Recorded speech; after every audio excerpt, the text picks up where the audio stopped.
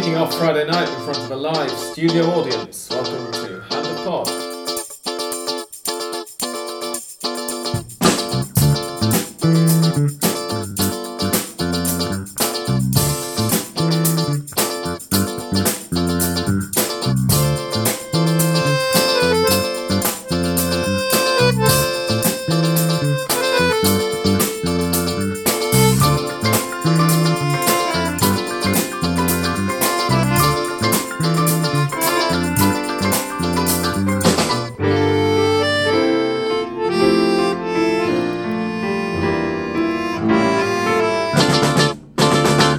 Welcome one and all to episode 436? Why not? Yeah. Sure. Does that sound right? A high number. 436, I'm checking. Of Hand of Pod. I really should have looked that up. God, I was talking about looking professional in front of the listener today as well. I'm Sam Kelly, and this week I'm joined by English Dan. Hello. Andres. Hello, welcome. Tony. Hello. And very special guest, Perfect Tommy. Hello. Don't know what your last name is. Don't worry about it. Who's joining us live in Dan's living room, live from the other seat in Dan's living room, but you've come over from Texas. Yes. If I'm looking at your Twitter bio correctly. I'm not looking at it right now. Welcome to Buenos Aires. Thank you, it's good to be here. We will get in more detail to what you're doing here and how much fun you've had so far in the 36 hours since you landed a bit later. But first of all, let's go through the normal meat and potatoes of the podcast. That begins with scores from last weekend, which went as follows: Gimnasia 2, Godoy Cruz 0, Sarmiento 2, Lanús 1. Sarmiento playing just now as well in this weekend's matches, so I was just checking that I wasn't hallucinating. Banfield 0, Patronato 0, Arsenal 3, Atlético Tucumán 1, Barracas Central 0, Racing 0. I'm seeing some of these scores for the first time. You'll have to apologise. You have to forgive my laugh. The giggles were merited. Unión 2, Vélez 1, Talleres 2, Argentinos 0, Boca 2, Platense 1, Aldo Civi 0, Huracán 1, San Lorenzo 0, Estudiantes 0, Independiente 0, River 1, Newell's 0, Colón 0, Central Córdoba 1, Defensa y Justicia 0, and Tigre 3, Rosario Central 1. The 13th round of matches has already started because Monday is, I forget exactly what feriado, but it's one of the approximately 200 days off that we get in Argentina each year. I say we. I don't work to the Argentine work calendar, so not me. But I think any of us here get them, do we? Having I said do. that, You get feriados? Yes. Really? Yes. Oh. having said that, I do have Monday off anyway, but that's just because Monday's my day off each week. So. Anyway, for some reason there are no matches on Monday, so the 13th round of matches started as we record last night, which is Thursday night, because this will be going on live probably on Saturday. And so far, those have gone: Godoy Cruz 2, Aldo Civi 0, Colón 1, Arsenal 1, Atlético Tucumán 1, Central Córdoba 0. Those are all from yesterday, and as we speak, literally as I was reading out those scores, Huracán have just taken a 3-1 lead against Sarmiento. That's 9 minutes into the second half. And Platense versus Banfield is currently 1-0 to Banfield, if we can believe SofaScore, which, as we were discussing on WhatsApp yesterday, the one who scored that goal was former Racing striker, Maxi Cuadra. Maxi Cuadra. Oh, yeah. We can't always believe SofaScore, but when it comes to live scores, they're in theory they're pretty reliable, unless they decide that something shouldn't count or somebody gets a bit overexcited and puts out a goal update when nothing at all has happened in the match, as sometimes happens with the games I'm looking at. Anyway, gents, from last weekend, what stood out to you? Start with the Clásico of the round. Seems Sure, go for it. Which was this? River beating Independiente. Of course, right, yeah, okay. In Falcioni's second debut in charge of Independiente. And third time in total he's there. Yeah. Third debut, sorry. And it was a very Falcioni performance from what I saw from Independiente. Yeah, except that they didn't grind out the result. Yeah, but they came close to. What was it? 94th minute, 92nd minute that Matias Suarez finally managed to break the wall down.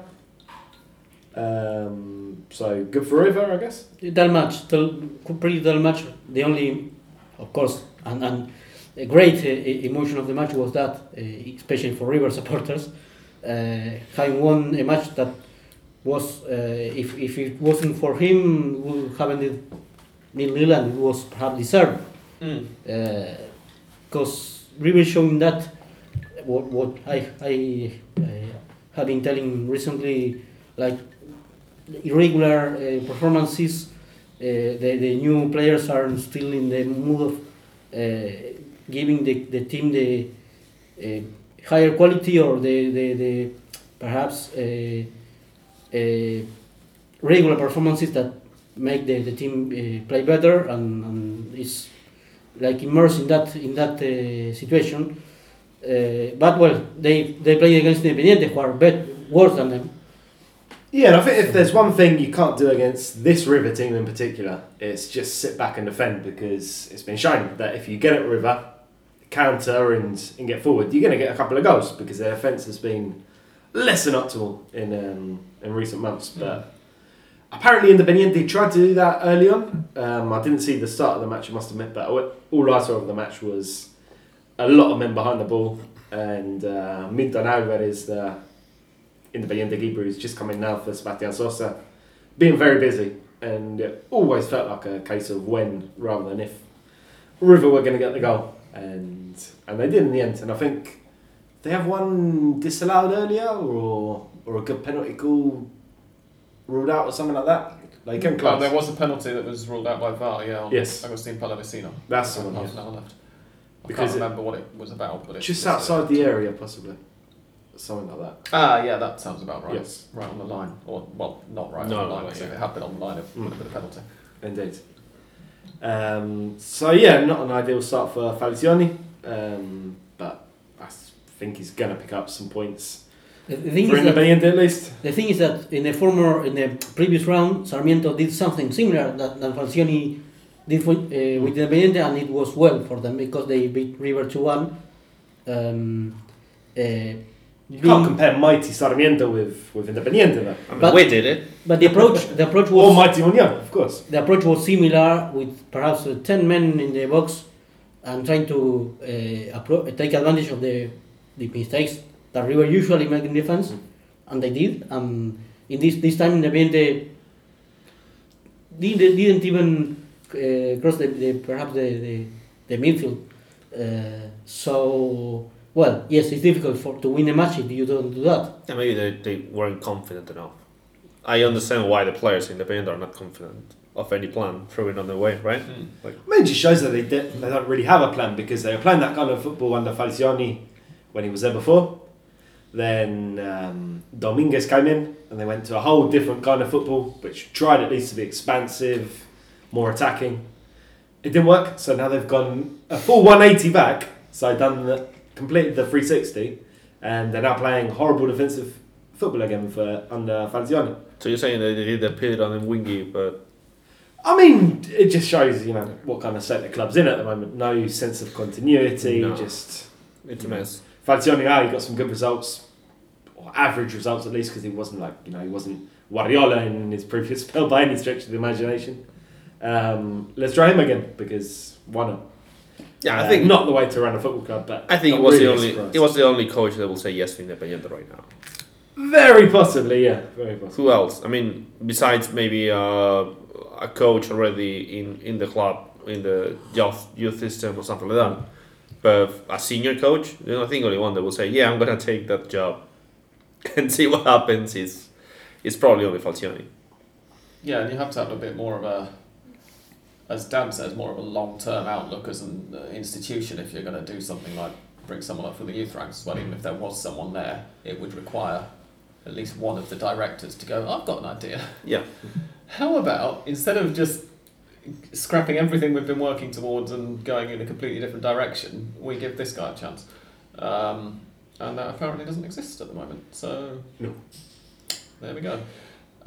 In the last month, I'm slightly surprised to report that River have, including the Copa Argentina, 4 wins, 1 draw and only 1 defeat. So maybe they're starting to hit some form. Meanwhile, having recorded 3 defeats and a draw in the 4 matches before that. This is in all competitions, not just in the league. I think it has to do with Libertadores. All the teams are still in Libertadores are. One of Pardon those, my French, but shit. Yes, the one team that's... And right now it's only one team, right? Yeah, but meanwhile... one of that match was against Barraca Central. I That was the Copa Argentina yeah, game. which was easy, perhaps the best match, and the result set at 3-0.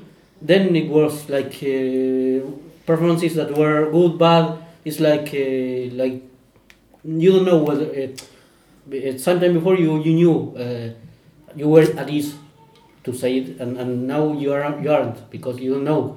It's like a roller coaster. Yeah.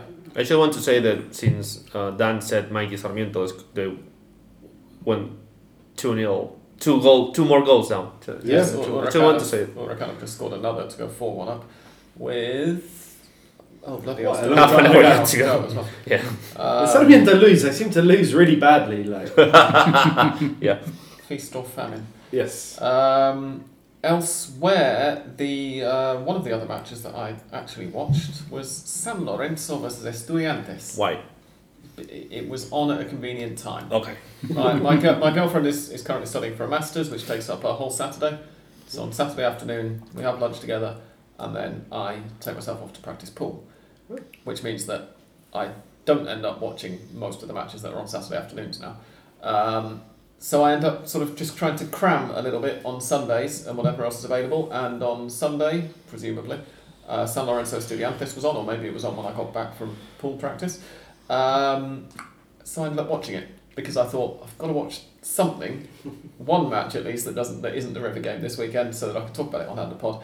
And predictably, really, it wasn't very good. Yep. It was sort of good preparation for watching Estudiantes in the Libertadores last night, because Estudiantes against San Lorenzo almost did what Atlético Paranaense did to Estudiantes yesterday. Basically, San Lorenzo completely just dominated. I mean, possession was pretty even, but apart from that, I can't understand how they didn't win, even taking into account that it's San Lorenzo. So of course they're not going to win. That they had to settle for a 0-0 draw. Estudiantes were clearly placing the emphasis on getting that result in the Libertadores. That's something that Vélez also did. They threw their match away in the league at the weekend. Talleres were the only one of the 3 who actually won their game at the weekend, and spoiler alert, because we'll obviously talk about the Libertadores after the break, but Vélez ended up beating. I don't think the Vélez threw the match away. Oh no, I don't mean actually threw it away. Oh, okay. Like, Because they weren't going all out. Like of the 3 that were left and that had on a knife edge kind of Libertadores ties, Talleres were the only ones to win, and they got the worst result out of the 3. I compared Vélez to River. Of course, it's too early to compare both teams, but the way they play or the emphasis in which the runs between Libertadores and since Alexander Medina is at Vélez, I see a change in that way. Stronger team in Copa Libertadores than in the Torneo or the Copa de la Liga or whatever you call it. Yeah, well, I mean, Vélez basically only have one chance to qualify for the next Libertadores, which is win. Yeah. Libertadores. Beyond, obviously winning, which will be really cool, and I think I think this is it. They won't qualify to the final. Football. I don't know. I mean, they're not favorites, obviously, but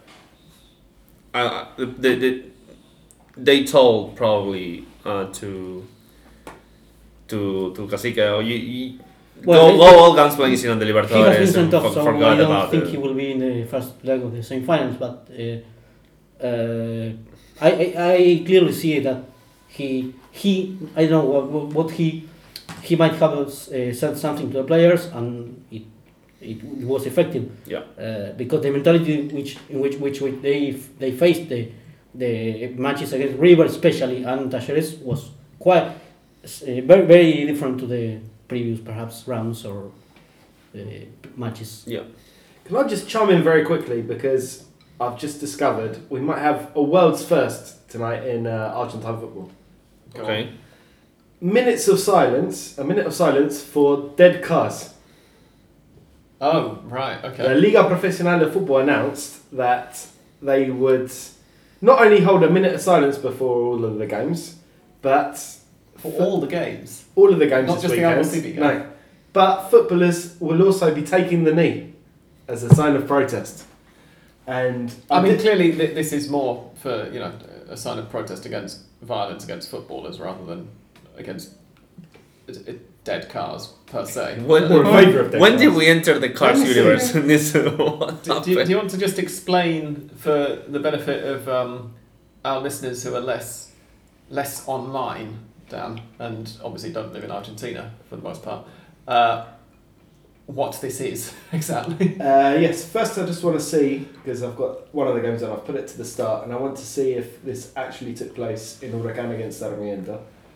Sarmiento seem a decent candidate to have their cars burned next after this this performance. It happened after Aldo Civi's rather disastrous defeat last night.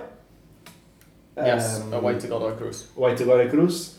And they came back to find that members of their barra had broken into the team parking lot and set fire to about 4 cars in their own form of protest. And it was pretty spectacular. They It went was, up. yeah. Like, I haven't seen that much explosion and activity around Aldo Civi for a long time. It's like No, a and it Michael was- Bay movie. Yeah, and a good source of warmth in Mar del Plata in the middle of winter as well. Yeah, maybe they were just cold. Yeah, I want to see if they actually did this minute of silence. we're getting agonisingly close to kickoff. Yes. Come on. This is fantastic audio content. Well, you can keep talking. I'm just Um, taking the controls. There we go. But Well, it's going to be right before kickoff if they're taking the Yeah. knee, isn't it? The suspense is True, killing me. yeah. Yeah, obviously, it wasn't good. We can joke about it, but players shouldn't have their cars set fire to for poor performances, even if they're at CV level poor performances. No, indeed. Now they will play again. Obviously, they will play. Well, or not obviously. They will play behind closed doors because of this. And the Aprevide head of Aprevide said that it was a mafia thing. Well, yes, and I think he was right. And how are they going to get to training? Are they like work something out with Uber Seals. or a local taxi firm? Seals, trained seals. They're going to take Yep. the Adler CV squads. Exactly. I guess they don't burn as easily because they're already wet. Full of blubber, aren't Yep. But they're wet, like So, yeah. damp. they? No, that's what I'm saying. It would insulate as well against if you tried to. I can't imagine that you certainly couldn't strike a And match. they're probably gonna bite you. No. rough enough. Yeah. This is true. And also they'd probably eat you if you tried. Yeah. Indeed. But yeah. Anyway, I was going to say something, but it was. I've forgotten what it was. It was probably going to be another bad joke. So let's just move on. Sorry. Top of the league are, as we said, we're going to be last week. Still Atlético Tucumán, who Proves you wrong at the weekend, then proves you right last night. exactly yes. Well, they proved me right at the weekend in a way because I did say that even if they lost, they were still going to be top because they were 4 points clear, and they did lose, and they're still top. But they're now 4 points clear again, albeit Gimnasia have a game in hand. Because Atlético Tucumán beat Central Córdoba 1-0 last night, and Gimnasia are playing. When did Gimnasia play? On Sunday against Vélez. Oh yes, so they do. Incidentally, while we've been talking, Platense have scored 2 goals in quite quick succession and now lead 2-1 at Well, Montevideo. if they don't, if Gimnasia doesn't win, Atletico Tucumán will be 3 points at least away, and this is really it's remarkable. There's a team It's that getting could scary now. be. There's a team that could be 1 point behind Atletico Tucumán because it has a game in hand. Just saying. Union. Yeah. Oh, because Sorry, Just saying. it wasn't on purpose. Yeah, that's a minute of silence. Yeah. Huracan going third, incidentally, with 4 the cars. current 4-1 score, assuming the Sarmiento. They didn't take the knee though They didn't take the knee, but they taken the. There is a minute There's a minute of silence. silence. Yeah. for The 4 automobiles that Oh. were murdered. dearly departed Audis, yes. Because all footballers in Argentina drive. There was a question on the Kansas City Current social media account asking if the cars in cars will get injured or something like that, they will get life insurance or car insurance. It's a good question. Something for Aldo Civi to think about. Yeah. That was never a minute, by the way. No, that's not a million. There's never a minute in Argentina anyway. No, but that was less of a minute than usual. In Argentinian times. Almost never silent either. No. It's normally the Barra will be banging their drums during it anyway. Rest in peace, guys. Yes, indeed. Anyway, Atletico Tucumán lost 3-1 to Arsenal. Did anybody catch it? No. No, Why? Why would I do that to because myself? they're top of the league, you fools. Yeah, but it's a Honestly. Pusineri team. That doesn't make No dedication, you know. It looks as if it was I mean, on the stats, it looks like it was quite even, but Atletico just couldn't find any shots on target. Yeah, I think that the big part of Atletico Tucumán is, and I'm surely you did argue about it, it's a defense. They defend like hell. It's incredible. Yeah. Union versus Vélez. Tony. Yeah. We've not had you on for a while, so tell us how and why Union are doing. I'm gonna be so honest. well I'm this surprised.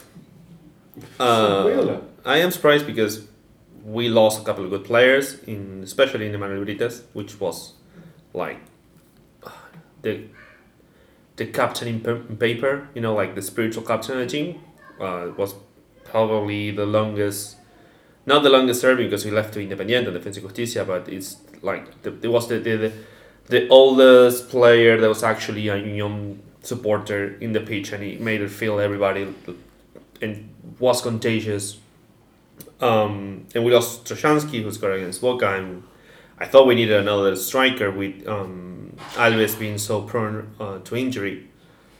And we're getting good results. We are stable. We have a good starting 11 with promising kids, and so far the two players, albeit in a, it's too early to tell exactly, you know, because one of the players actually debuted against Vélez and scored. A Paraguayan striker, though, I forgot the surname. I know his name is Junior, but I don't remember the last name. He scored against Vélez. He scored the winner. And it seems like a good deal. Marabel. Paraguayan. Yeah, he was playing in General Caballero in the Sudamericana. Mm-hmm.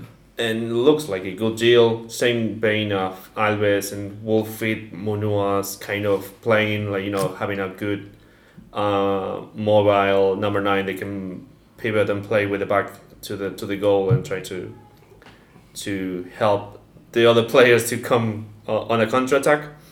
But yeah, we're still playing that way, like prioritizing defense. Mele is still doing good things in goal.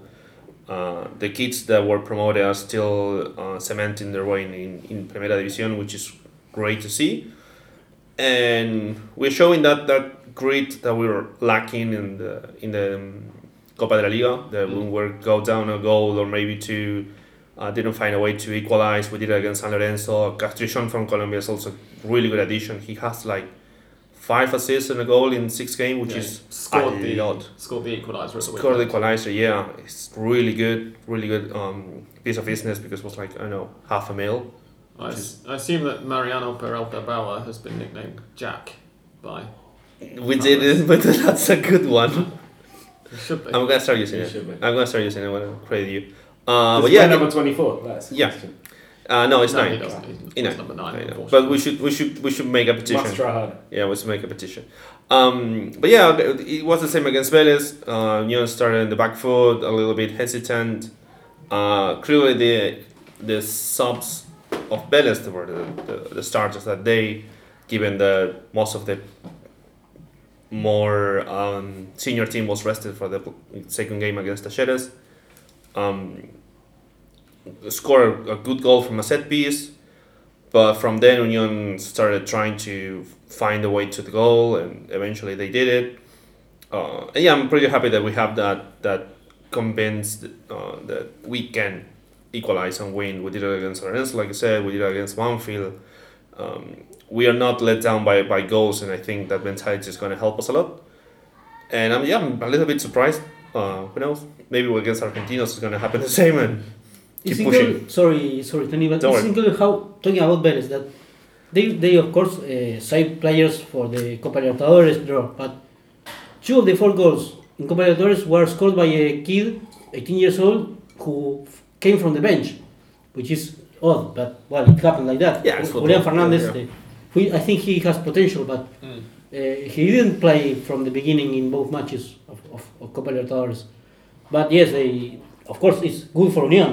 Yeah, I don't care if I'm not gonna take it. Yeah, for sure. But yeah, I'm happy that we are seems to have like an idea of what we're doing club wise. Anyone that heard me before that we don't do good pieces of business because we sell too low and we buy people from the second division. That I can argue that probably they weren't really scouted.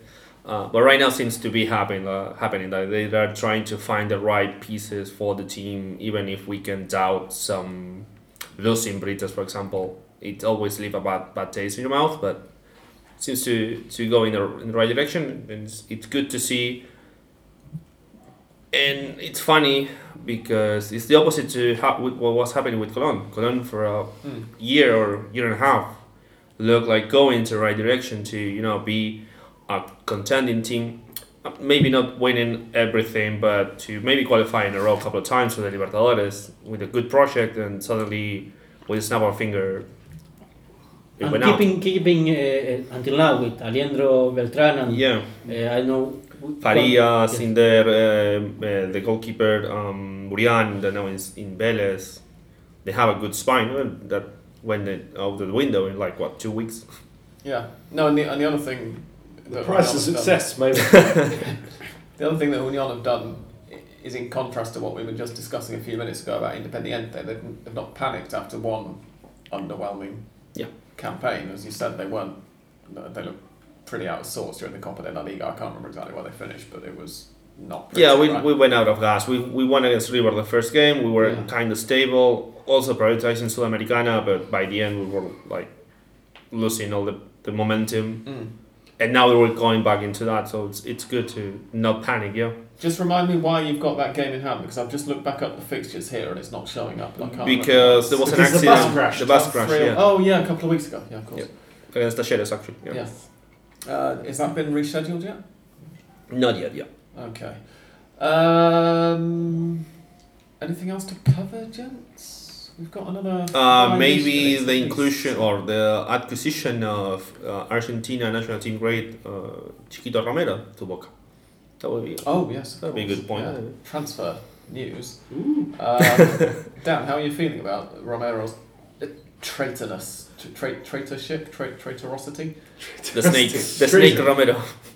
How are you feeling about him being a massive traitor and fraud and terrible goalkeeper, and also giving Racing's training centre some presents and stuff after he signed for Boca? Indifferent. It's fine. He wasn't. You could see, he wasn't going to get the call from Racing because Racing already had two decent goalkeepers, a very good goalkeeper, and an alright goalkeeper. They were never going to take on Romero, so he decided to go to Boca, which is brilliant for any player who wants to play in Argentina. You don't believe Racing president Victor Blanco, who was trying to make out that he was incredibly upset and offended that Romero signed for Racing. He's just trying to cover his tracks, isn't he? I mean, he had him for that long, training at Racing's Racing's ground without making an offer. They didn't want him, and they just has to say that to keep the idiots happy and make the idiots get annoyed at Romero. Indeed. And it's that easy, really. I have a question about. Although he helped himself there as well, Romero. I have a question about it. Do you think that Romero went to Boca thinking having a good last shout to the national team? No, I think you think not? Just to play for a huge club, play in the Libertadores, play in. Yeah, sure, but don't you think that the Boca doesn't give you the platform and probably the media pressure? If it does result in him getting called up and being the backup to Martinez for the World Cup, then the bit of me that's an Argentina fan is far happier about that than about the idea of either Armani or What, Marchesín? No, Rossi. Rossi Oh. just completely disappeared from my brain in much the same way as he's disappeared from Boca's lineup. About either of them being the backup. So from that point of view, sure, he's.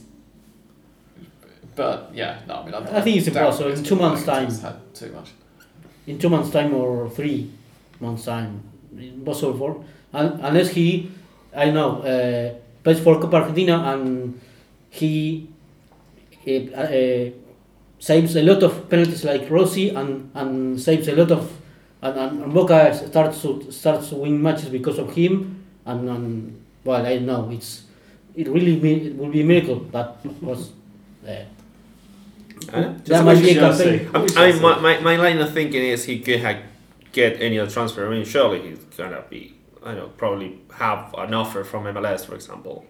I don't think he didn't have one I from think Mexico. I don't know, and choose Boca for the probably media pressure about it. It could be, one last push, Maybe, nothing yeah. to lose. That's my suspicion. I mean, Unlikely, not impossible. I'd say. There was talk from his wife a couple of weeks ago about it sounded like she was trying to angle on his behalf for a move back to United.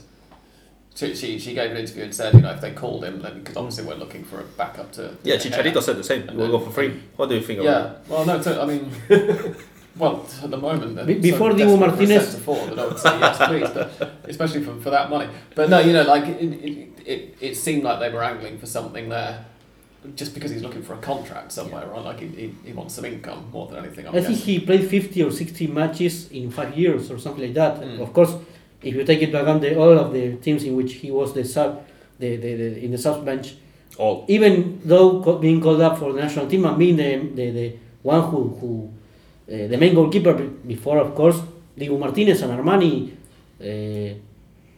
but yes, if you see it that way, that well, if he doesn't need to play a lot of matches to be called up, could be, but at this point with Martinez and Armani, and I don't know if it will be Marquezine, Musso, or whoever will be in the third spot. There could be 4. There are more. Even more Rossi people will for this. have deserved the call up because of Why? I don't know. I'd stick with 3. If you're going to get an extra spot, then use it for an outfield player. If you're allowed, I don't know whether. I will have even called up Rossi to be like the Dutch goalkeeper who enter into the matches for the Yeah. shelter. Well, we mentioned this in a recording a few weeks ago when you weren't here. Me and Dan sort of suggested that, and made the point that if you've got a goalkeeper who's as good at penalties as Martinez, then you don't really need to do that. But at the same time, if you've got a goalkeeper who's as good at penalties as Martinez, and you're the manager of the opposition, and a tie is ticking down, it's like the 119th minute, and it's going to penalties, and then they go, right, Martinez, we're taking you off, we're sending this guy on who you as the opposing manager have never heard of. You'd be shitting yourself. You'd be like, how good is this guy at penalties if they're taking Emiliano Martinez off and replacing him with him? Well, if that happens in the World But Cup, somebody needs to be yeah. fired. It's a big gamble, and I very much doubt that it would happen. Where's Rossi gone now? He's left Boca, right? No, he hasn't He's still left there back. until the end of the year, I think. But he won't play. He could be like a substitute of Romero for. So who's going to play on Sunday? Javier Javier Garcia Garcia, yeah. was the start. Oh, sorry, Rossi was on the bench, but Javier Garcia was the starting goalkeeper in Boca's blistering 1-0 victory over Agropecuario Argentino in the Copa Argentina. When was this? Last night? Well, 2 months ago? blistering was Wednesday. the kick to hurt Ceballos. That was blistering. Have you seen it? Pardon? No. The vicious kick, a really Changuito. vicious kick from Leyendecker. Yes, that. The injured Ceballos, and now there's an outcry on social media. No, I haven't seen it. I mean, it was tough, but people are overreacting. It was so bad injury that the Tribunal de Disciplina, the committee that decides the suspensions of the players, has decided that Leyendecker will have to be suspended for all the competitions, not only Copa Argentina, because of course the injury was in Copa Argentina and Yeah. they usually have to be suspended in that competition. I'm Just sure like the there's a- suspension Carlos Tevez got in Boca when he Oh, injured yeah, the yeah, Argentinos kid, right? Yeah. When injury happened. Another yeah, exemplary. Yeah. Not to say there's double standards, of course. No, I was going to say, I'm sure there would have been exactly the same punishment for a River or Boca player committed. If a Boca player had cropped an Agua Pecuaria player, yes, definitely. They have to get a easier name to say when you're Pecuaria. halfway down your glass of Fernet. Yes. It's ridiculous. The soy team. Exactly. Yes, we'll just call them that, and everybody will know exactly who we're referring to. Right, shall we take a half-time break? Yes. And come back and talk, Libertadores? There is no Sudamericana to talk about, is there? Because we don't have any Sudamericana representatives left. No. So we'll talk Libertadores, and Tony's here. And you know what that means? It means a far more informed opinion on the Copa America Femenina than me and Dan gave Handlepod Extra listeners last week, and which will be released by the end of the month. So don't go away.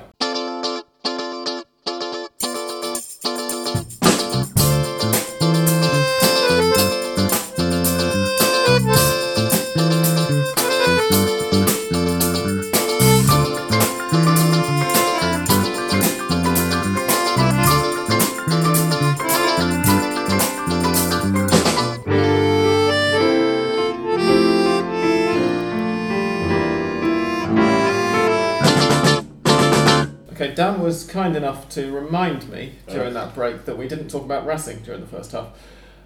So before we move on to the non-football stuff, I suppose it could be argued that this is part of the non-football stuff. Dan, how did Racing do? Definitely non-football stuff. It was 6 days ago now. It's still recovering? But I remember it like it was 50 days ago. I've forgotten everything that happened in that horrible 0-0 draw. Almost as soon as the final whistle was blown. I think probably Racing's worst performance of the year. Even worse than some of those pretty terrible defeats. Not good. Just couldn't get to grips with Barracas at all. Didn't get a handle on the game. Barely threatened to open the score. Didn't go through a whole lot of danger at the other end. Just a really terrible game of football. And hopefully, in time, I will finish forgetting, and we'll never speak of it again. Well, that time is now because you are done speaking of it. Excellent. So, congratulations. Thank you. Okay, now moving on to the off-pitch things. I've forgotten what we said we were going to talk about. There was something before the Copa America Femenina that we were going to talk about.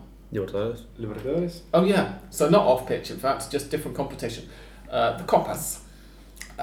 Namely, just to make sure we've dotted all the I's and crossed all the T's, the Copa Argentina. We mentioned Agropecuario versus Boca, and the other match that took place on apparently Tuesday night, although this is the first I'm hearing about it, Patronato got a 2-1 win over Gimnasia in, fuck knows where, Ushuaia or somewhere probably.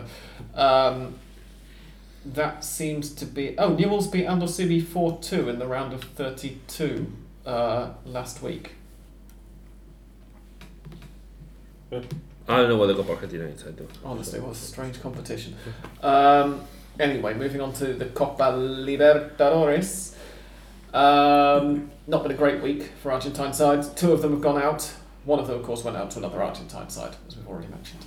So, second legs went Flamengo 1, Corinthians 0 for a 3-0 aggregate win for Flamengo. Yep. Which could have been a lot more. It could have been a lot more, yeah.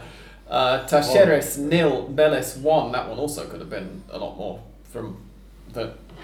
No, I watched most of it actually, and I thought Vélez were pretty well on top, but we'll get onto it properly in a minute, but that meant that Vélez went through 4-2 on aggregate. Palmeiras 0, Atlético Mineiro 0.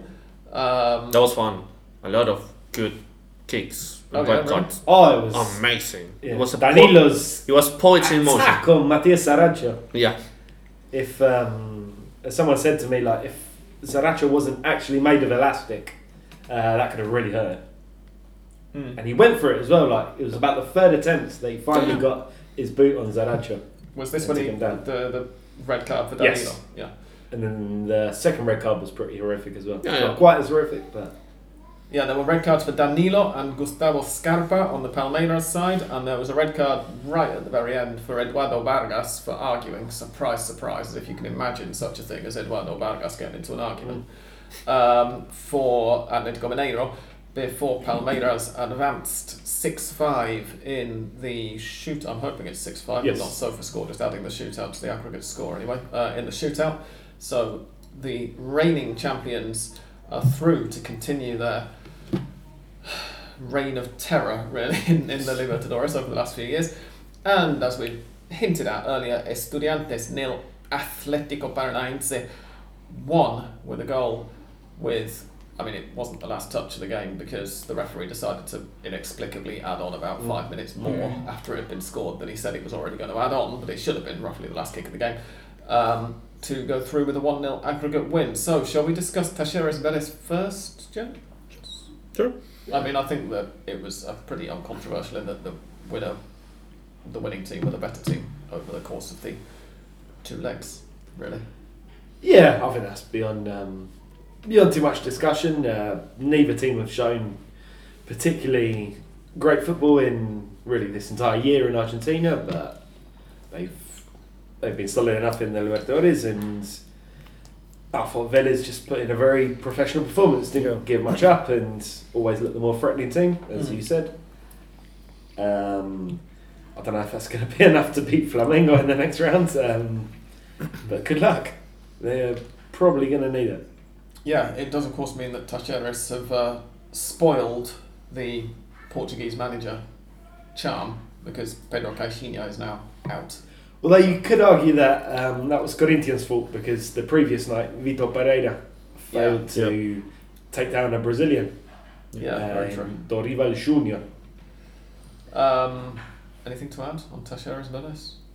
No, I think they try to be the contender with Palmeiras, Atlético Mineiro on the sparks going around, but Beforehand, I thought that Vélez would advance because I saw them stronger as a team, or especially as I said because of Alexander Medina in the bench, and not particularly playing nicely, but I see them like a team made for cups perhaps, and not for the tournaments.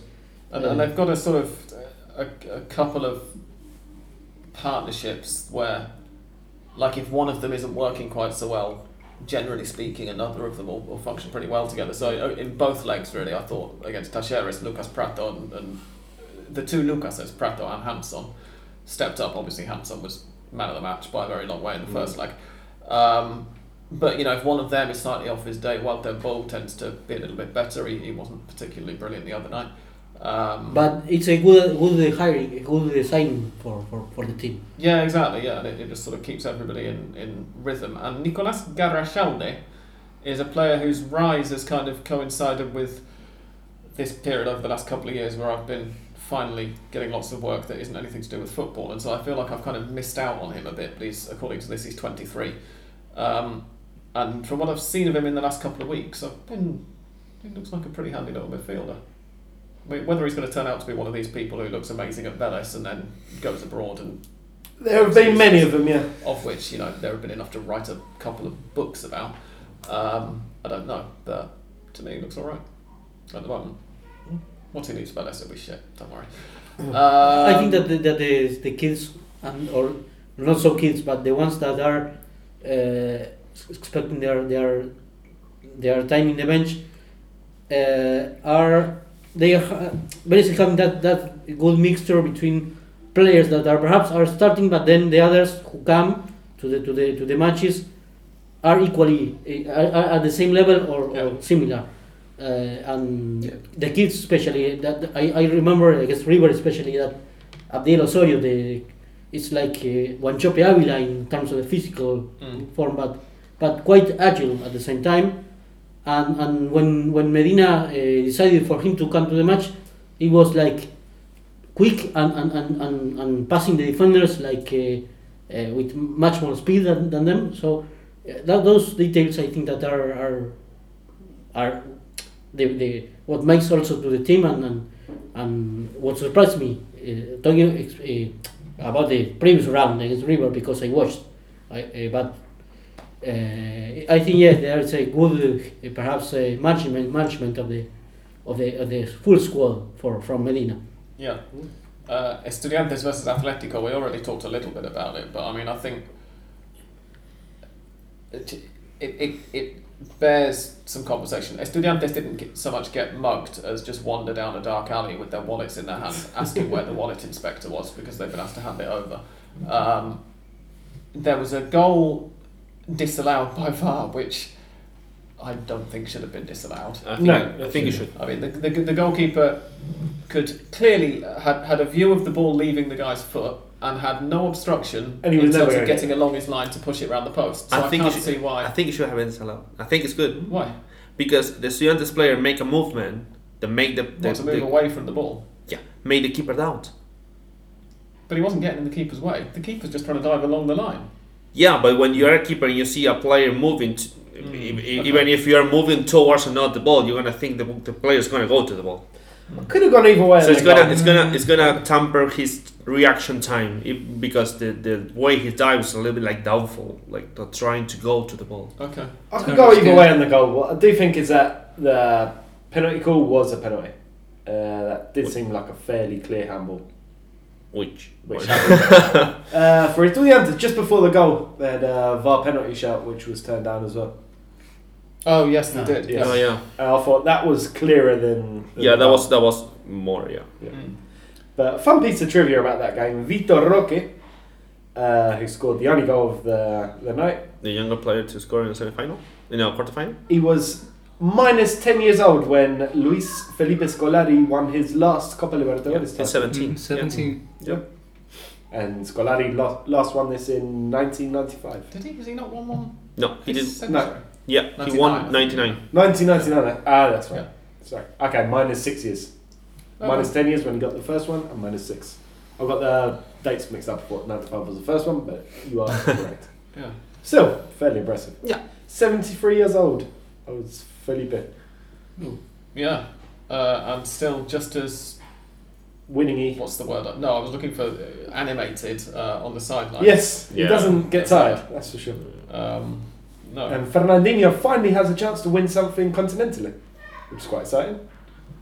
Yes, indeed. I mean, chances. I did that for your benefit, Sam. Thank you. Yeah, we've all been willing him towards it for such a long time. Yes. But yeah, so the semi-final lineups are flying the flag for Argentina, Vélez versus Flamengo, and Atletico versus Palmeiras. Now, based on what we've seen in the quarters, I'm struggling to see how anybody is going to take this off Palmeiras. It's going to be tough. One more thing about the Estudiantes game, and I'm remembering this off the top of my head, so I could be wrong. I believe it's Estudiantes' first away defeat in a knockout tie since something stupid like 1971. Away defeat? They were at home though. They were Yeah, home. first home defeat, that's what. Oh, right. Oh yeah, it is. Yeah. Yes. It is. Yeah. Ah, well. Or Okay. perhaps ever. I can't remember what the exact numbers were, but it's Ridiculous. more than 50 It's years. ridiculous. Yeah. Huh. Never been beaten before at home, almost. Can any of us imagine a situation in which it's not a repeat of last year's final, at least Flamengo versus Palmeiras? I mean, I'm I struggling think to that see Vélez Vélez will getting put it. things difficult to Flamengo, Yeah? but no, there is no, for me, no way for Flamengo not to advance and Palmeiras. I suppose logically speaking, the whole way through, we've been looking at Vélez's league form and going, they shouldn't be going through. and they've continued to do so. Admittedly, Maybe that's the way. River and Talleres the last two rounds. I think Flamengo are going to be a step up. Yeah. What I would say about the other game is that if anyone's capable of just anti-footballing Palmeiras and squeaking through somehow, it would be Scolari. Yeah, that's very true. But it's going to be difficult. I hope you've all found the last couple of minutes an excellent advert for why you should start watching the Libertadores at this year's semi-finals and expect some beautiful flowing football. Watch Flamengo, because they've just got a ridiculously good team and Yeah, they're keep good. adding really good players to it And every week. they have the even they have signed Arturo Vidal and he's in the bench and it's okay, and when Boca was expecting for him, it was have the you start playing right now, and Flamengo is, well, yes, go to the bench. Yeah. Yeah. If it's a Boca, you'd already have a statue by now, probably. Mm-hmm. Their lineup for the second leg against Corinthians was Santos in goal, who I can't express an opinion on. Rodinei, David Luiz. I'm basically doing this because I enjoy pronouncing Brazilian names as if I've had a stroke. Leo Pereira, Filipe Luiz, Everton Ribeiro, Thiago Maia, João Gomes, okay, I'll say this one in Spanish because he is Uruguayan. Georgian de Arrascaeta, Pedro, and Gabriel Barbosa. Arrascaeta was on fire in that game. In both legs, really. Yeah. The second leg in particular just Really. ripped it I out. saw like the last half hour of that actually Was it last week we talked about him and why the hell no? Maybe a couple of weeks ago, but I made the point that I just can't understand how he's reached the age of whatever he is, like 27, 28, and there's never, as far as I'm aware, been a whisper of him going to a European team. I mean, Flamengo also got Thiago Maia, who was touted as a wonder kid in Brazil. He left for France and now he's back in. I mean, they have that pull. It's incredible. Yeah, I mean they're basically paying European wages with the promise of Winning the which I think we said when when we talked about Arrascaeta, it's European wages plus Libertadores semi-finals, final every year. Yeah, It's a pretty potent mix. plus living in Rio and Plus living, get to play your home matches in the Maracanã. yeah.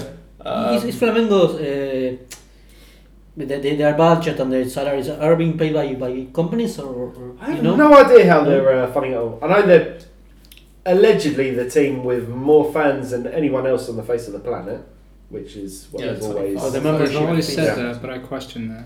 Yeah. It's obviously questionable and depends how you measure it, but it's clear they have a massive fan base. Yes. They play their home games in the Maracanã, so getting gate receipts shouldn't be a problem.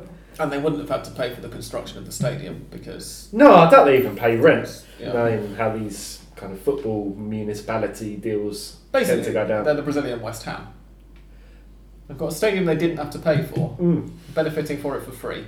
And they're, Man City maybe, they're a similar situation and they're really rich by local standards.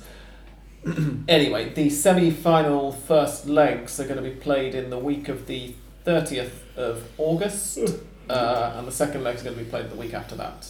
Right when I'm on holiday. Yeah, I was going to say it's right when you're in England. I'm not going to be watching them games at 2 o'clock in the morning. I'm not sure exactly Someone tell me what's going what on. our coverage is going to be like for those. How long are you away for? 3 weeks? 3 weeks. For those 3 weeks, but we're going to try and record, I guess, at least once. It'll possibly have to be over Zoom, but we'll see. What else? Tony? Yes. Talk about Copa America Femenina. Yes. Please go into this in some detail, but also bear in mind that Dan and I did a Hand of Pod Extra on this, which, as I said, is going to be going online on the last day of this month, because I have uploaded them all now and I've scheduled the release dates. Oh, wonderful. So, I should try not to contradict you. try to guess some of the things that we might have been coming out with based on the match and a half that we managed to watch of the tournament. Excellent. And don't say anything that will make us sound stupid. Excellent. Thank you. Well, Brazil won. Yes. Surprise of no one. Falling off my chair, let me just pick myself up off the floor after my... This is the insight we invite you on for. Yeah. But I was a little bit surprised. Surprised in the way that, talking about the overall tournament, that Brazil wasn't playing like Brazil. They beat Colombia like 1-0 in the 1-0. Yeah. Which is obviously the work of Pia Sundhage as the head coach. She won 2 World Cups with the United States and has 1 silver medal with the United States and 1 bronze medal with Sweden. Mm-hmm. Not playing flashy football, just being gritty and knowing when to attack and when to defend, and they know the work they have to do. And this might sound a little bit weird, but not having Marta Formiga and the old squad Cristiane helped, because she has a younger squad to mold in that way and be more stable. And that was shown by the friendlies against Sweden, the friendlies against Denmark, that were close to winning. They were trying to get to the level of the actual elite of women's football that most of us were able to see in the Euros. Yeah, so I kind of had a question about that, where Brazil's, I suppose they're in a strange situation in that their real aim is to try and get back onto the level of the level that now the top European sides have kind of, you could say, overtaken them as the next best teams apart from the US, right? Whereas 15, 20 years ago it was the US and Brazil and maybe Canada and Norway. Exactly, yeah. So they're aiming to get back onto the European level, and in this competition they've had to do it against teams who are not on Brazil's level. And so they're almost having to approach each game as if it's going to be more competitive than they know it's going to be. And they've deliberately, to me, right, it seemed like, I've only really caught highlights of their matches, but it seemed like they were playing in a way that was, like, if they just cut loose, then they know that they could have won every match 4 or 5-0. But they were trying to play in a more structured way because they were like, this is how we're going to want to play when we're playing Sweden. Exactly. England, yeah, they're trying to get the DNA into the team, right. Regardless of the result, because a perfect example of how much damage can Brazil do to any team in South America. It's they score right away from the kickoff against Peru after a 12-pass sequence. They took like 37 seconds to score a beautiful goal. Right. They can still be playing with flair and playing with the Brazilian way, but they added that to balance that, and I think Pia's doing a wonderful job, which a testament of, even if they're not perfect, what Brazil is doing as a confederation supporting the national team is gonna have some rewards, surely. And the final was against Colombia, which is not a surprise. They played 2 friendlies against the United States. I'll have an American here. They can attest to what I'm about to say, and especially in the second one, they were head-to-head against the United States. They were really trying to score against the United States, which will be the first goal. If they did it will be the first goal that Colombia ever scored against the United States in years. So it was obvious that the final will be between those 2 teams. And then Argentina was a bit of a surprise. They were too reliant, in my opinion, to Yamila Rodriguez. They really got into some good form, especially on the physical side. Yeah. She looked really quick and really damaging to the defenses. She got a really good understanding with Vanini, particularly. And that was the strong part of Argentina, with the obvious, besides the obvious, which is Vani Correa in the goal, and 2 centre-backs, and Diana Falfan playing the 6, even being an 8. She did really well for being asked to play a different position, and copying a little bit of the male team, asking Bon Segundo to be the pole of that team, doing a lot of the dirty work, both in defense and attack, picking up balls and being annoying to the defenses and being annoying to the strikers of the other team, and trying to glue that all together. And scoring a couple of important goals. Yeah, still scoring. In Portugal, she did it against Scotland. She now did it against Paraguay, and I think the good things of Argentina were those. I still have some questions in right back. Didn't settle into one. Playing Chavez against Colombia was a mistake, especially in the form that Linda Caicedo was into that, dribbling everything in her way, with only 17 years old, which is a little bit staggering. Seeing a 17-year-old playing like that, it's incredible. And she got a red card, which was for all to see, except the coach that didn't take her off, and the subs were a little bit questionable. And the other problem that Argentina has is it doesn't have a good 9, like a 9 that you will say, okay, she's gonna score at least 1 goal every 3 games. Yeah. Because Laverca didn't, Sole Jaimes didn't, Lo Negro got only a couple of minutes, but at least she scored. In a couple of minutes, she was able to do it. And I think that are the main questions going into the 7-8 months before the real preparations for the World Cup, which is right around the corner. Other teams surprised me. Paraguay were super gritty and playing wood football when they attacked it. They tried to attack, they did it. And probably the disappointment of the tournament were between Venezuela and Chile. Chile with basically the same team, the same squad, they qualified both for the World Cups and the Olympics, playing really slow, boring football. That was awful to see.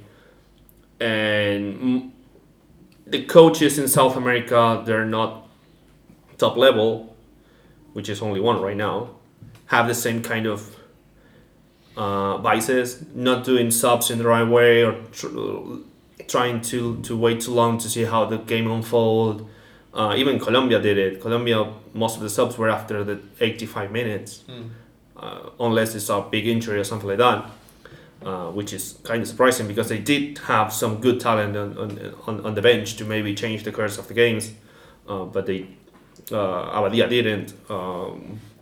Porta Novo made bad substitutions. The Chilean manager was all over the place. Venezuela did a bit of a step forward, but still always drawn in just when about to reach the shore, relying too much on Dana Castellanos. But I think if they can keep pushing and keep having some support, they're gonna get to the World Cup sooner rather than later, and they have I think a better structure and a better idea than the male counterpart. In that department, I think that the women's football are going to have more. They might give some good times to the Venezuelan people in that regard than the male one. That's the overall of the Copa America, in my opinion. If you want me to compare it to the Euros, there's no comparison at all. But I think I guess the most obvious or the most worthwhile or interesting question to ask in terms of the comparison is just, so next year we're going to have the Finalissima Femenina. Yeah. How would you expect that to go?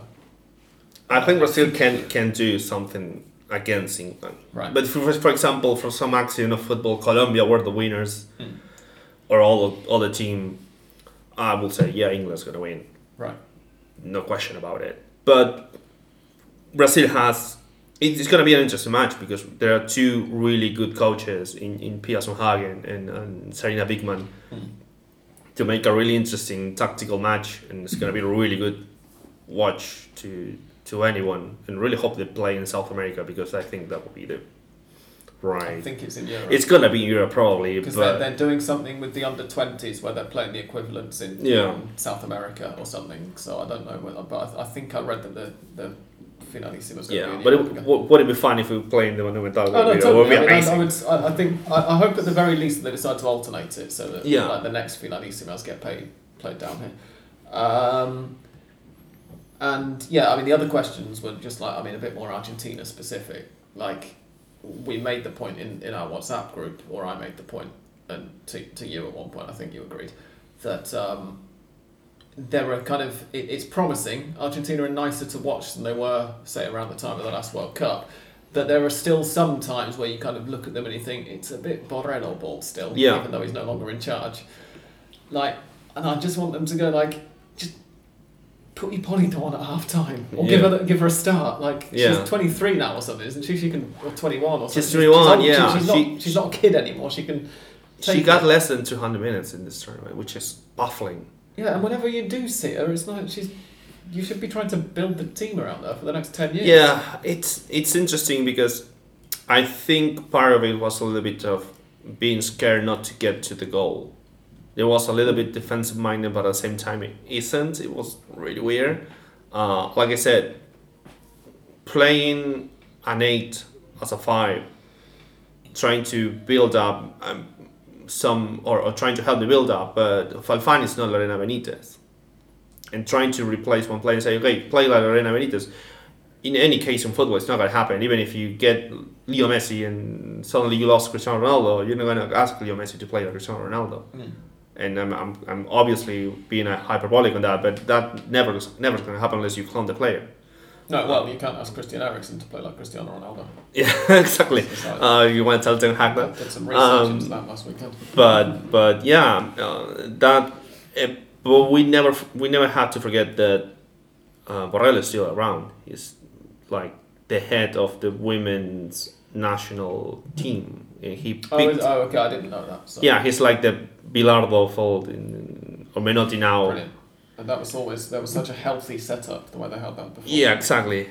And those problems are more clear in the younger setups because Argentina didn't qualify for the Under-20 World Cup that is being played right now, or the Under-17 World Cup that's going to play in 2 months.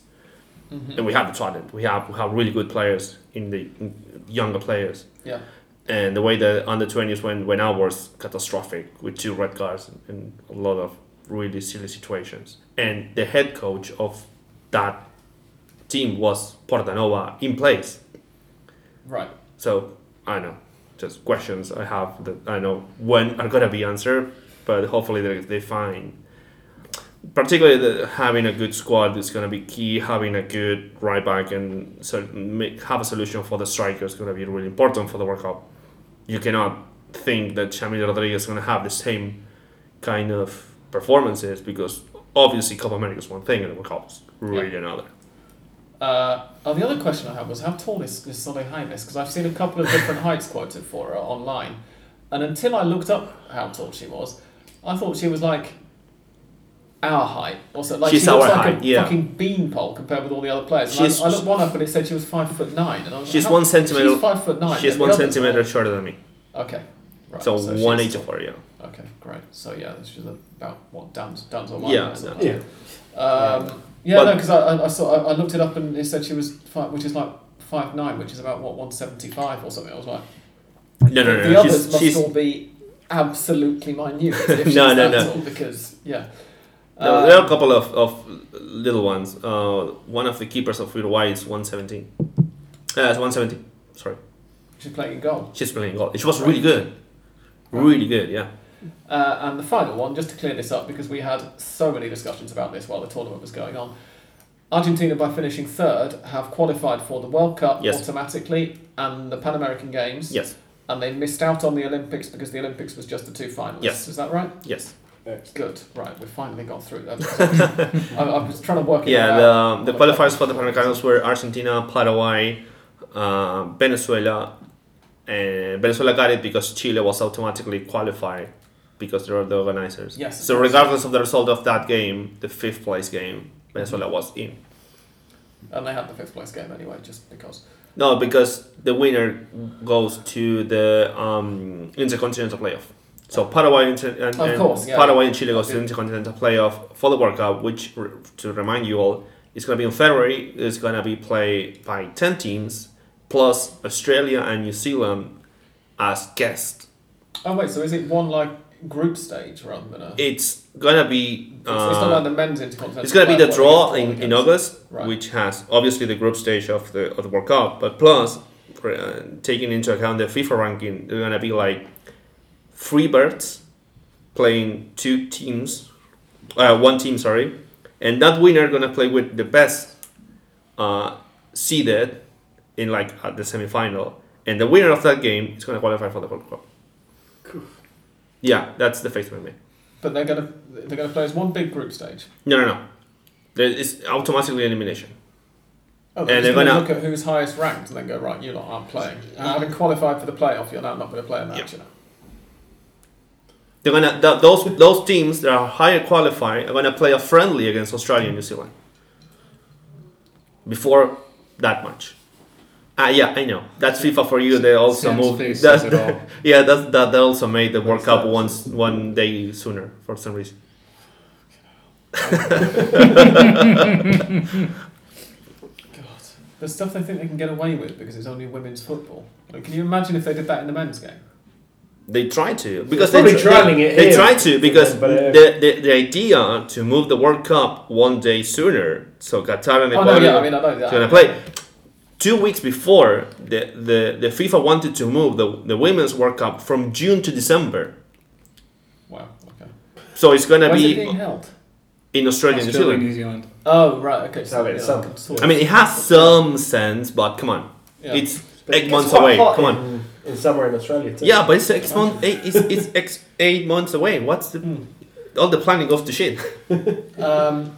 And having mentioned men's football just then, I've reminded myself of one last piece of news that we need to give you, which is Brazil versus Argentina in the World Cup qualifying, the men's World Cup qualifying, is off. Yeah, it's not gonna happen. Yes. Yeah, it's not gonna happen. Well, it's not absolutely definitely off yet. I think we're still waiting for a final decision, but both the AFA and the CBF have requested that it not be played. Although apparently there are some CBF directors who do still want it to be played, but both managers and Chiqui Tapia and also I think at least somebody in the CBF has said that they don't want it to be played. Mostly because, partly because it's just silly, like both teams are in, it's not going to affect any standings, who cares? And partly because both managers don't want to run the risk of playing a competitive Yeah. in inverted commas, taking the knee. Oh, So there's another match kicking off. And Look at you, Patronato. players are taking the knee. Jesus. But yeah, neither manager wants to run the risk of playing a competitive, in inverted commas, match so soon before the World Cup, which could result in players getting injured. Are we aware that Argentina needs to lose before the World Cup, right? See, I asked this on the WhatsApp group, and Santi and a couple of other people, I can't remember who, said Didn't have you down for a no one wants to keep superstitious them sort. running. I'm from the interior. I it's fear like- the luz I'm- mala. I'm just I'm not superstitious at all. Get I just the put the pomelo question on it. to- I just put the question to the WhatsApp group, which includes lots of. That's what I'm saying. I'm surprised to hear Tony. I think we should. It's gonna take a lot of pressure off, in my opinion. It does mean that Argentina and Brazil now both have to organise friendlies in that international window when all of the European nations are taken. So there's been talk of Argentina possibly organising a friendly somewhere in the Middle East against like Oman, It's historical. or possibly organising one in the United States against somebody. Yeah, didn't they say they were going to have one in Australia? They were supposed to play Brazil in Australia, and they started. But they The scrapped. Australians started selling tickets for it before it had been 100%. It's confirmed. historic. And then somebody in the AFA apparently went, "No, we've not signed anything about this yet. We're pulling out." It's historic for Argentina to play weak rivals before the World Cup, so that they win and they go with the Yeah. high. Are you saying that Oman is weak? You sure? Yeah. Have you seen Oman? No, okay. Don't say anything then. The Oh, one man. usually it was Israel, the rival. They picked, so that let's win, let's defeat Israel, and then we will go to the World Cup. Nicaragua and Trinidad Haiti. and Tobago. They Salvador. played Trinidad and Tobago in the Monumental. I remember that. The Soccer Warriors. You don't I throw the Soccer Warriors in with the I weak. actually met Tobago. Ken Wynne Jones a couple of weeks ago. Oh, well. Wow. Obviously digitally, right? Obviously, Oh, right, okay. It's not like I went to That's not the. quite It's not like I went to the subway and Ken Wynne Jones. Yeah, one of the first games I went to after I moved here was Argentina-Canada before the 2010 World Cup, which was, I think, 4-0. Yeah, so And I only remembered this a few years ago because I came across, I was scrolling, I think I must have been on my old Flickr stream or something, getting some pictures off that. And I came across pictures of it and was like, hang on, I went to this game. This game took place, I got like... And look at what Yeah. Canada have done in those 12 years. Exactly. From I know. Right. World Cup fodder to World Cup participants in their own right. Indeed. Who would have thunk it? Shall we move on to And this? actually, Yes. sorry for this little bit of information, but the Canada coach is the first coach to qualify and probably participate with a team in both the males and women's World Cup. Oh, cool. He was the coach before Beth Priestman took over in the Canada women's national team. That Brilliant. was interesting. So he's good, clearly. Listeners' questions? Yes. Sure. We've had one. It's from Tom Robinson, who says, have you ever set a car on fire? Yes. You have? Yes. Oh, you're from the interior. Intentionally or unintentionally? It almost doesn't count. If It that's was what you do, it was intentionally to an abandoned car. And Oh, yeah, I did that as well. Yeah. look at that. Well, that's We'll much see used to better. go around letting the air out of tyres and Well, stuff. your insurance company is now What's saying- that? knowing that. What's that? You said you never found an old car in the woods, Sam, and just thought, what would happen if I tried to find it? No, you see, I was a far more scared child than you were. Right. The question No, is, no. do you I know lots did of you people who did. did you murder a car? That's the real question. Did I murder? I think it was already dead. Okay, mine too. So, Yeah. no. Me and my mates used to go around letting the air out of truck tyres and stuff, and used to get chased by very scary, burly men. But we never got caught. We've had one other question, which is from Jamie, who says, did Tommy bring the cheap Fernet or Branca for the recording? I did not bring the Fernet. No. I sorted out the Fernet because now that we've got guests, I thought I'd buy the nice Fernet. But which you did is, bring not chorizos, Branca. so He all has is bought forgiven. chorizos, so we're going to be having those afterwards. But yeah, unfortunately, Jamie, I've discovered this really nice Fernet that's artisanal and much nicer than Branca, and currently much cheaper than Branca as well, because the shop that sells it near Dan's place clearly haven't updated their prices in several months. Discovered it about 6 months after you and Phil were here in like 2019 during lockdown. So yeah, that's why you didn't get to have it. But yes, it is nicer than Branca. Come back. That's it. Should we move on to Mystic Sam, or does anybody have anything to add? Nothing to add. Yeah. I just this is the first listeners' questions. It feels like in ages that we haven't had any questions from Perfect Tommy. Tommy, do you have any questions for us? I was talking with Tony earlier. Have there been players, I'm sure there have, but players that have gone from river to Boca, Boca to river, and like what's the reaction that like the fans like instantly turn on them? Did they? Depends on depends the on the player. Like Jonathan What- Maidana, for one, Yeah. won the league at Boca and then went to River and... Did he Won move it. from Boca to River? No, he had a No, he club- went to Mexico. Mexico, yes. He went to Mexico. Yeah. Yeah. it's better than Batistuta. Batistuta one comes to mind. La From Torre, River straight to Boca, and it went all right for him. Oscar Ruggeri. Ruggeri. Yeah. No, he was hated. Passarella. He was hated. La Torre. Yes. La Torre. Ruggeri. Yeah, it seems like it probably happened maybe a little bit more and it was more of a bone of contention. Thing is, in the 80s from and from 90s. a couple of players from Boca, besides Ruggeri, now I don't remember which one were, went to River on a free. Did the Sol Campbell on, Right. on River and Boca. Yeah. And I feel like we have to really ask Andres this though, because he's more likely I to. don't remember if Sergio Berti, the Sergio witch, Berti, right. Berti was from Boca to River, and I remember the other way around, the Uruguayan Cedrés from River to Cedrés. Boca. But something that doesn't happen now, No, really. No, I kind of remember- feel like it's been getting. I mean, and also my can you hear him? father-in-law. If I can call- No, yeah, no, well, I'm in a civil union with my girlfriend, so I think I can call it my father-in-law. There is a law involved, at least. He might not like that, but no, I'm joking. He does. But yeah, he, as I've mentioned many times before, is a Boca fan, and he's made the point to me that the rivalry when he was a kid was never anywhere near as vitriolic and like Yeah. hate-filled. It was obviously there, you know, like River and Boca were the two great rivals of each other. But it was, you never got any of this nonsense with like the Barra Bravas shooting each other and Yeah. fans just going off on it completely and all that sort of shit. So Well, I wonder Yeah. if, to a point, it's not also just an issue of economics. To put it simply, a player at Boca who is good enough to play for River is out of River's price range, and vice versa. yeah, true. Yeah, they've got to already have them in order to be able to afford them. Yeah, I think it's part of it. Aside from the big issue of fans wouldn't be happy at all. Yeah, interesting to think about. yes, in the last decade there were players that didn't go straight from Boca to River, but for example, Jonathan Maidana, who is now a symbol of River, started playing for Boca, similar to, for example, well, not symbol, but Nicolas Bertolo started playing for Boca and then went to River. Prato. Prato, Prato, yes. Prato, I was going to say Prato, who say, well, in Boca, well, yes, I started there, but it's just one more club. And when played for River and won Copa Libertadores 2018, it was like, It's interesting that happened more with River than with Boca.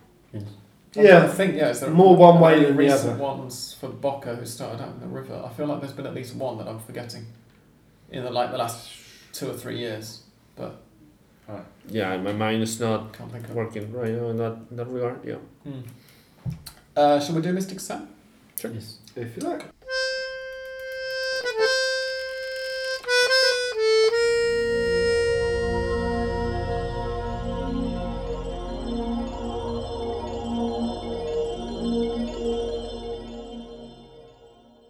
Okay, I think that Godoy Cruz will beat Aldo Civi. I think that Colón and Arsenal will draw. I think that Atletico Tucumán are going to beat Central Córdoba. Huracan are going to win, I think, probably quite comfortably against Sarmiento. Platense ought to beat Banfield by a couple of goals. If you're wondering about the sniggering, then all of those matches have already happened. Patronato versus... I almost said Patronato versus Paraná. Patronato... De la Juventud de- Católica. So they de la went to Juventud Brazil. Católica, versus San Lorenzo has kicked off. It is It's the duelo católico, perhaps, because San Lorenzo. The Catholic derby. Okay, I like that, good. yeah. Oh, I got. It's 0-0 after 7.5 minutes. I think it's going to be a draw. I'll say that. Defensa y Justicia versus Tigre is going to be a Defensa y Justicia win. And Rosario Central versus Barracas Central. The Central derby. Another Central Clásico. We had one a couple of weeks ago between, I think it was Rosario and Central Córdoba. Is going to be a win for Carlos Tevez' blue and yellow machine. Lanús versus Independiente is a draw. River versus Newell's is going to be a draw. Oh. On Sunday, are you going to that one, Tommy? Mm-hmm. At least say it will be a 2-2 draw. So they Yeah, no, it'll be entertaining, of course. Better Neither, be. neither of them can defend, so it should be. Actually, Newell's probably can defend, can't they? They're second or third in the league or something. Where are they? Oh, they're not second or third. No, in the league. they're like 5th, 6th. 13th in the league. 13th? Oh. Yeah, Oh man, but they can defend. They've only conceded 9 goals in. yeah, 12 that's the matches. best thing they can do is defend. Yeah. They've got like the third best defence in the league by the look of it. But yeah, I'm going to go for a score draw. And then on Sunday, Vélez versus Gimnasia will be a Gimnasia win because it's a Vélez game that isn't in the Libertadores. Estudiantes versus Talleres. Who's going to take their anger out on who here? It's 6 gonna red be cards. 3 red cards, yeah. quite possibly, and an Estudiantes win. I think Argentinos versus Unión is an Unión win, but pretty close together in the league. Unión, obviously, they've got a game in hand over Argentinos for reasons that we mentioned earlier, but they're only a point ahead, so it should be one of the better matches of the weekend, I think. And Racing versus Boca is going to be a Racing win. Yay! I think Romero's going to show some sympathy for his old team and just chuck one into the Boca net in like the 91st minute to give Why you a not? 1-0 win. And if that happens, then I really am mystic. I don't think Romero will be there. Sam's in the already team. said it. It's going to Oh, happen. he's gonna No, start. but in the no, but I don't think he will be in the team because Sam has said it. Don't you listen? no Mystic Yes. Sam. Mystic Sam. Mystic Sam. Yes. Well, and He has then spoken. it's okay. Yeah. The prophet has spoken. Exactly. And if he's not in the team, then he's going to run onto the pitch and, And chuck throw one the into goal, Boca the net. ball in goal, yes. I want to see that, thank you. Because we're going to that match too. So. Yes. Oh, excellent. That's all right. Of course you are, yeah, you said. So, I think that's it. Yes. Yeah. Super, great. Well, thank you for. Just as we say that, San Lorenzo take the lead. So, through Bomberger, who we mentioned last week, has one of the funniest names in Argentine The football. bomber. Yeah, thank you very much indeed for listening, and goodbye from English Town, Goodbye. from Andres, Thank you. Goodbye. from Tony, Goodbye. from Tommy, Thank you. Goodbye. and from me. Thank you and goodbye.